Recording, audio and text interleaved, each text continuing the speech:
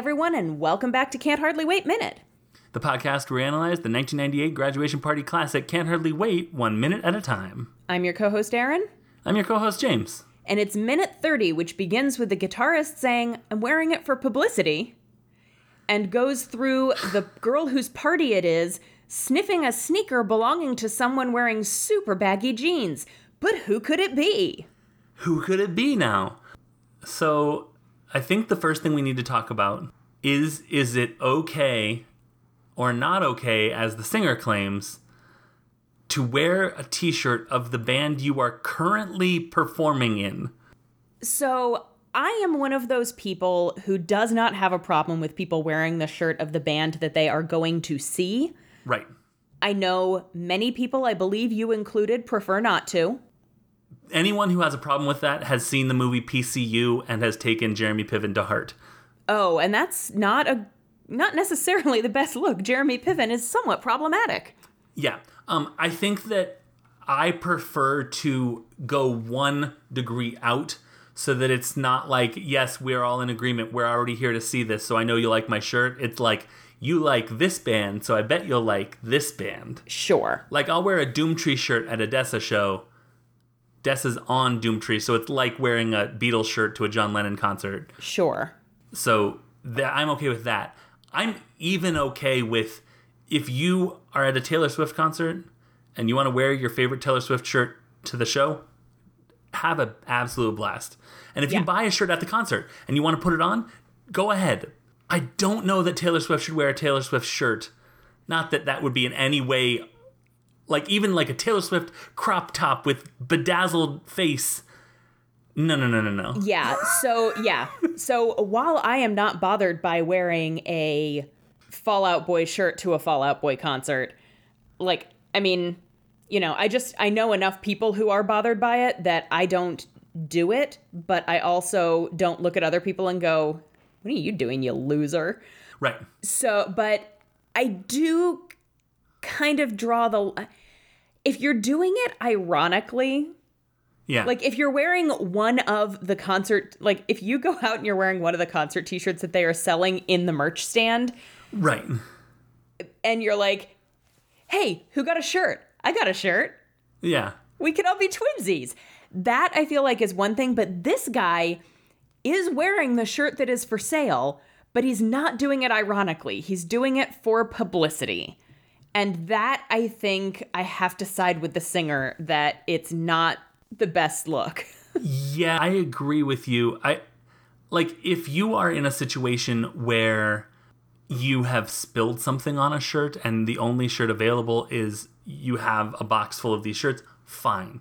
That is a circumstance, whatever. He is doing it on purpose. He is not doing it ironically. He's doing it because the shirt looks cool. He's not wrong. The shirt looks super cool, and I would love to have one. Sure. I would love to have one. That's one of the reasons why you have opening acts, is because then you can, they have merch too. You wear their merch, they wear your merch, and then you get the publicity, but you aren't being that guy. I've also seen, I don't remember what band it is. It feels like a sort of Blink-182 or Green Day joke, but it could be like the Ataris or something that was just in sort of plain, like, I made this t-shirt myself letters, like Green Day sucks. That would be a fine t-shirt to wear. Even if you were selling it at the merch store. If Billy Joe Armstrong, again, this is not how he comes out and performs because he has suits and stuff, but sure, if he was wearing a Green Day sucks shirt, I would be fine with that. Because it has an irony built ironic. in. Right, exactly. Right. Yeah. So, but this guy is wearing the shirt in just so much sincerity. He's so earnest about it. He really is. No, the shirts are cool, and this will give us publicity. Because us taking over half of the living room and playing music isn't enough publicity. Right. In this small house party.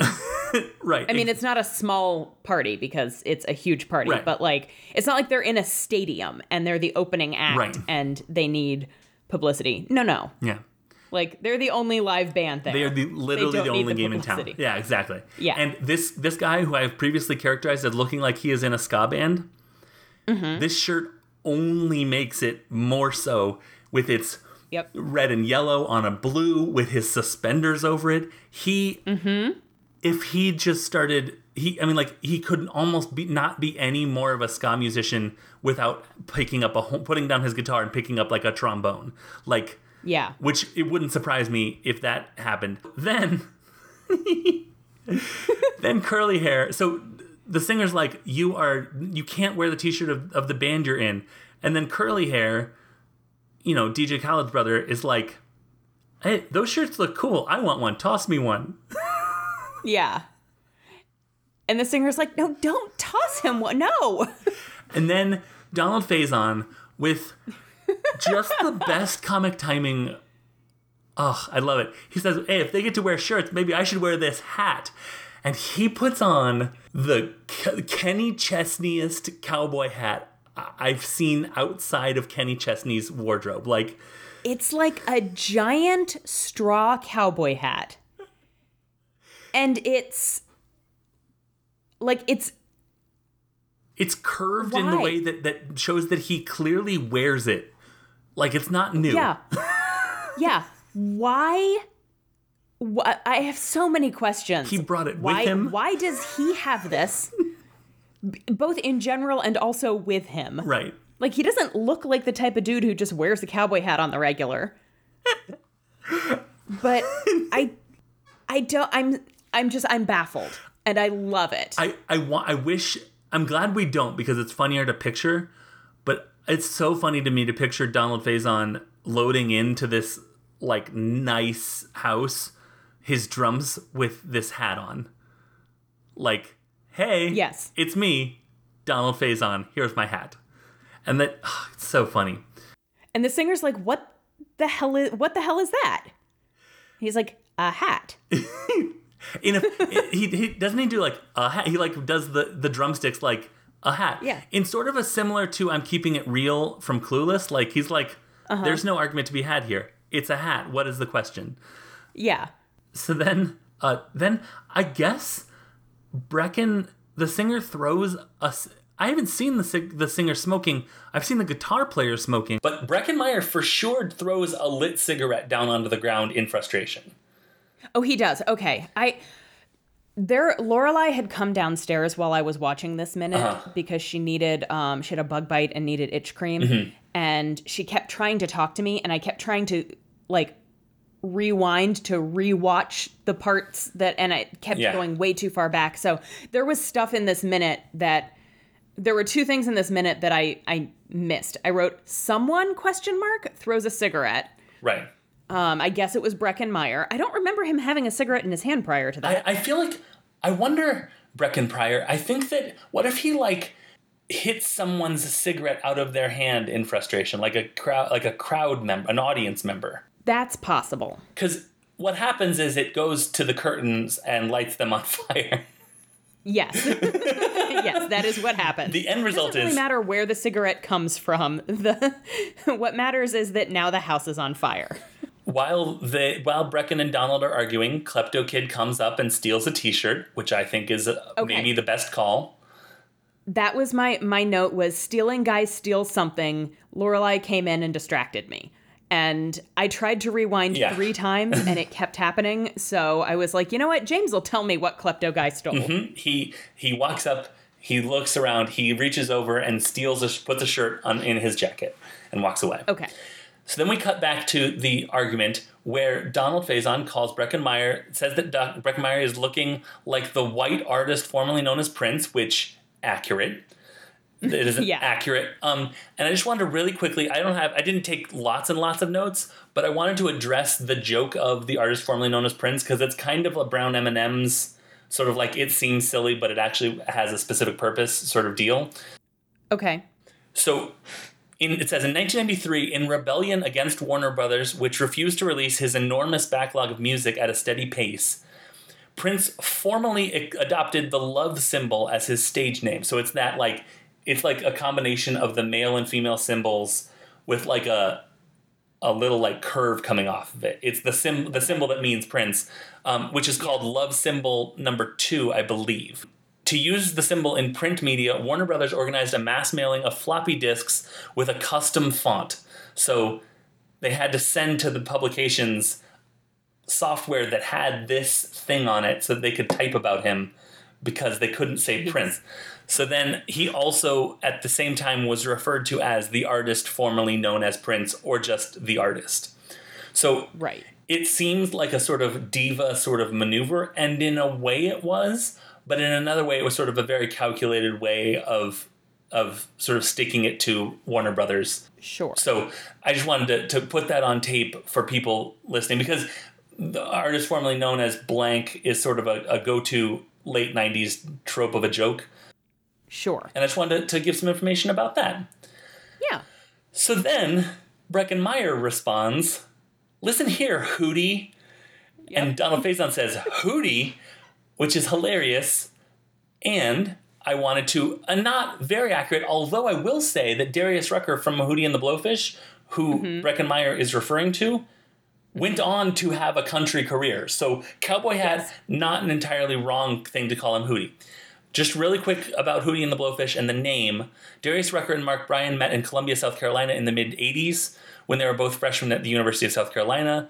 Bryan was a guitar player, and he heard Rucker singing in the showers of the dorm they shared and was impressed by his vocal ability. They began playing cover tunes as the Wolf Brothers, which is a badass name. Eventually, they collaborated with bassist Dean Felber, a former high school bandmate of Bryan's, and Brantley Smith, a drummer, and soon adopted the name Hootie and the Blowfish in 1986. The name is a conjunction of the nicknames of two of their college friends.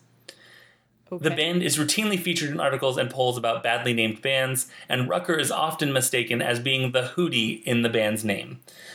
Okay. For instance, in Friends, Monica makes out with one of the band members that isn't Darius Rucker of Hootie and the Blowfish in a season 2 episode. And she says, "This would be the work of a blowfish," pointing to a hickey. So, okay. The band isn't Hootie, who is the singer, and the Blowfish, which is the band. It is their buddy, Nick, and their other buddy, John, were Hootie and the Blowfish. And they're like, that's our band name for some reason. Yeah, random. Did you catch the rest of the line after? Did he say, "Hootie, I'll give you Hootie"? No. He says, "Hootie, you look like Lestat." Oh, yes. Yes. Also accurate. Yes. Yeah. Breckin Meyer is wearing like a purpley wine-colored velvet jacket with like a frill at the neck and the sleeves. Yeah. It's like Ron Weasley's dress robes from Goblet of Fire. Only he did it on purpose, and he's not poor. Yes. And he does look like a white version of Prince, and he also does look like the vampire Lestat. So, just really quick, Lestat de Lioncourt is a fictional character appearing in several novels by Anne Rice, including The Vampire Lestat. He is a vampire who was the narrator and anti-hero of the majority of the Vampire Chronicles, including Interview with a Vampire. And the book that I read for my my appearance on Judging Book Covers, which it was about the sequel to Interview with the Vampire, Queen of the Damned. Lestat was played by Tom Cruise in Interview with the Vampire. Yep. So that's just a real quick... who is Lestat? What is the reference? He does look like a vampire. That is also a correct assessment of his outfit. And then the only notes I have are the girl whose party it is finds the fire, and she's like, "This is why I told you no smoking in the house," which fair. And then she puts it out with a decorative pillow that is like one of those embroidered. It says something, "Live, laugh, love" or whatever. Yeah. So I'm like, oh, okay. Well, I hope that. That's not a nice pillow. Like, what are you going to put it out with? That's fine. But, like, I never noticed that it was a decorative pillow until we were watching it for this podcast. Yeah. And then the worst thing that could happen when you're the host of a party with a bunch of people happens. She smells poop. She smells poop. And then she crawls around the house, sniffing people's shoes and going, "Does somebody have poop on their shoe?" So that's like the last probably 7 seconds of this minute is her crawling around sniffing shoes. Which she does fantastically. It seems. Yep. Exactly. I personally, as my flavor of comedy, don't love potty humor or bathroom jokes or whatever. However, I will say that there is a way to pronounce the word poop that is funny, that is hilarious, and she hits it. It's like very prim. Yes. And aghast. Mm-hmm. Because she is dolled up for a party. She looks like she should be at a cocktail party. Yeah. And she is somehow the hostess of this teenage rager. Right. Where someone just lit the curtain on fire and now there's poop. Yeah. And she doesn't know where it is. And she has... Except in her nose. Right. One thing is, I don't want to delve too deeply into this, but it might not be poop on someone's shoe. It could be just that someone smells bad near her, which seems possible. She is down on the floor near butts. Yeah. So somebody could have farted. Yeah. Yeah. So the only other movie that I can think of where the execution of the word poop makes me laugh is in Billy Madison, when they light a bag of poop on fire and put it on this old man's, and he says, "Oh no, there's poop in here." And that's fine, but the way that Billy Madison is like, "Oh my God, he said poop," is what makes the joke for me, because it is the uncoolest way to refer to that. Yeah. Yeah. So that is all I have for this minute and this week. Same. Cool. You want to give us some social media? Yes, let's take us on home. We have a Twitter handle for this podcast, which is JE_Minute Movies, where you can tweet us about this and any movies going forward from here on out. We also are individually on Twitter. I am at Unabashed James. I am at Unabashedly Aaron. We are part of the Scavengers Network, which has a Patreon. It is at patreon.com/The Scavengers Network. For $2 a month, you can get access to all sorts of bonus content. Aaron and I write, every other month, we write a list of recommendations that we need to probably do for this month, probably. Yep. And then on alternating months, we'll write a newsletter. One of us will write a newsletter about something related to something. Mm-hmm. Yep. Generally, we try to have some sort of justification about the movie that we're talking about in some way. Yeah. But there's also audio content from other shows that Aaron and I do, or other shows that, I'm going to blow your minds here for a second. Brace yourself. Not shows that Aaron and I do, other shows that exist. There are other people on this network. Like a lot of theoretically, yeah, exactly. And a lot of other shows on this network that James and I are not involved in. Yet. Technically. we slowly spread out like the nothing. Also, great UFO callback. Thank you. So go to patreon.com/The Scavengers Network, and for at least $2 a month, you can get access to the bonus content. You are surely welcome to get more. There are more tiers that get you access to more stuff like merch and stuff like that. But the $2 a month is what we suggest, because it gets you access to lots and lots and lots of content. Yep. So that is going to do it for this week. We'll join you next week, starting the second half hour of the movie. Mm-hmm. This movie that is just chock-a-block full of content. It's amazing. It makes the other movies we've done look positively like slow and like laconic. Like, wow, they really took their time on Crossroads, like really establishing scenes and letting things play out and stuff. It's like, no, this is like, no, scene over. Come on. Yeah. Love it. So fast. Yeah. They cram a lot of stuff into a relatively short amount of time, considering how much stuff there is. And what they say about time, right, James? I do think I know what they say about time. Time is honeys. Go hot dogs!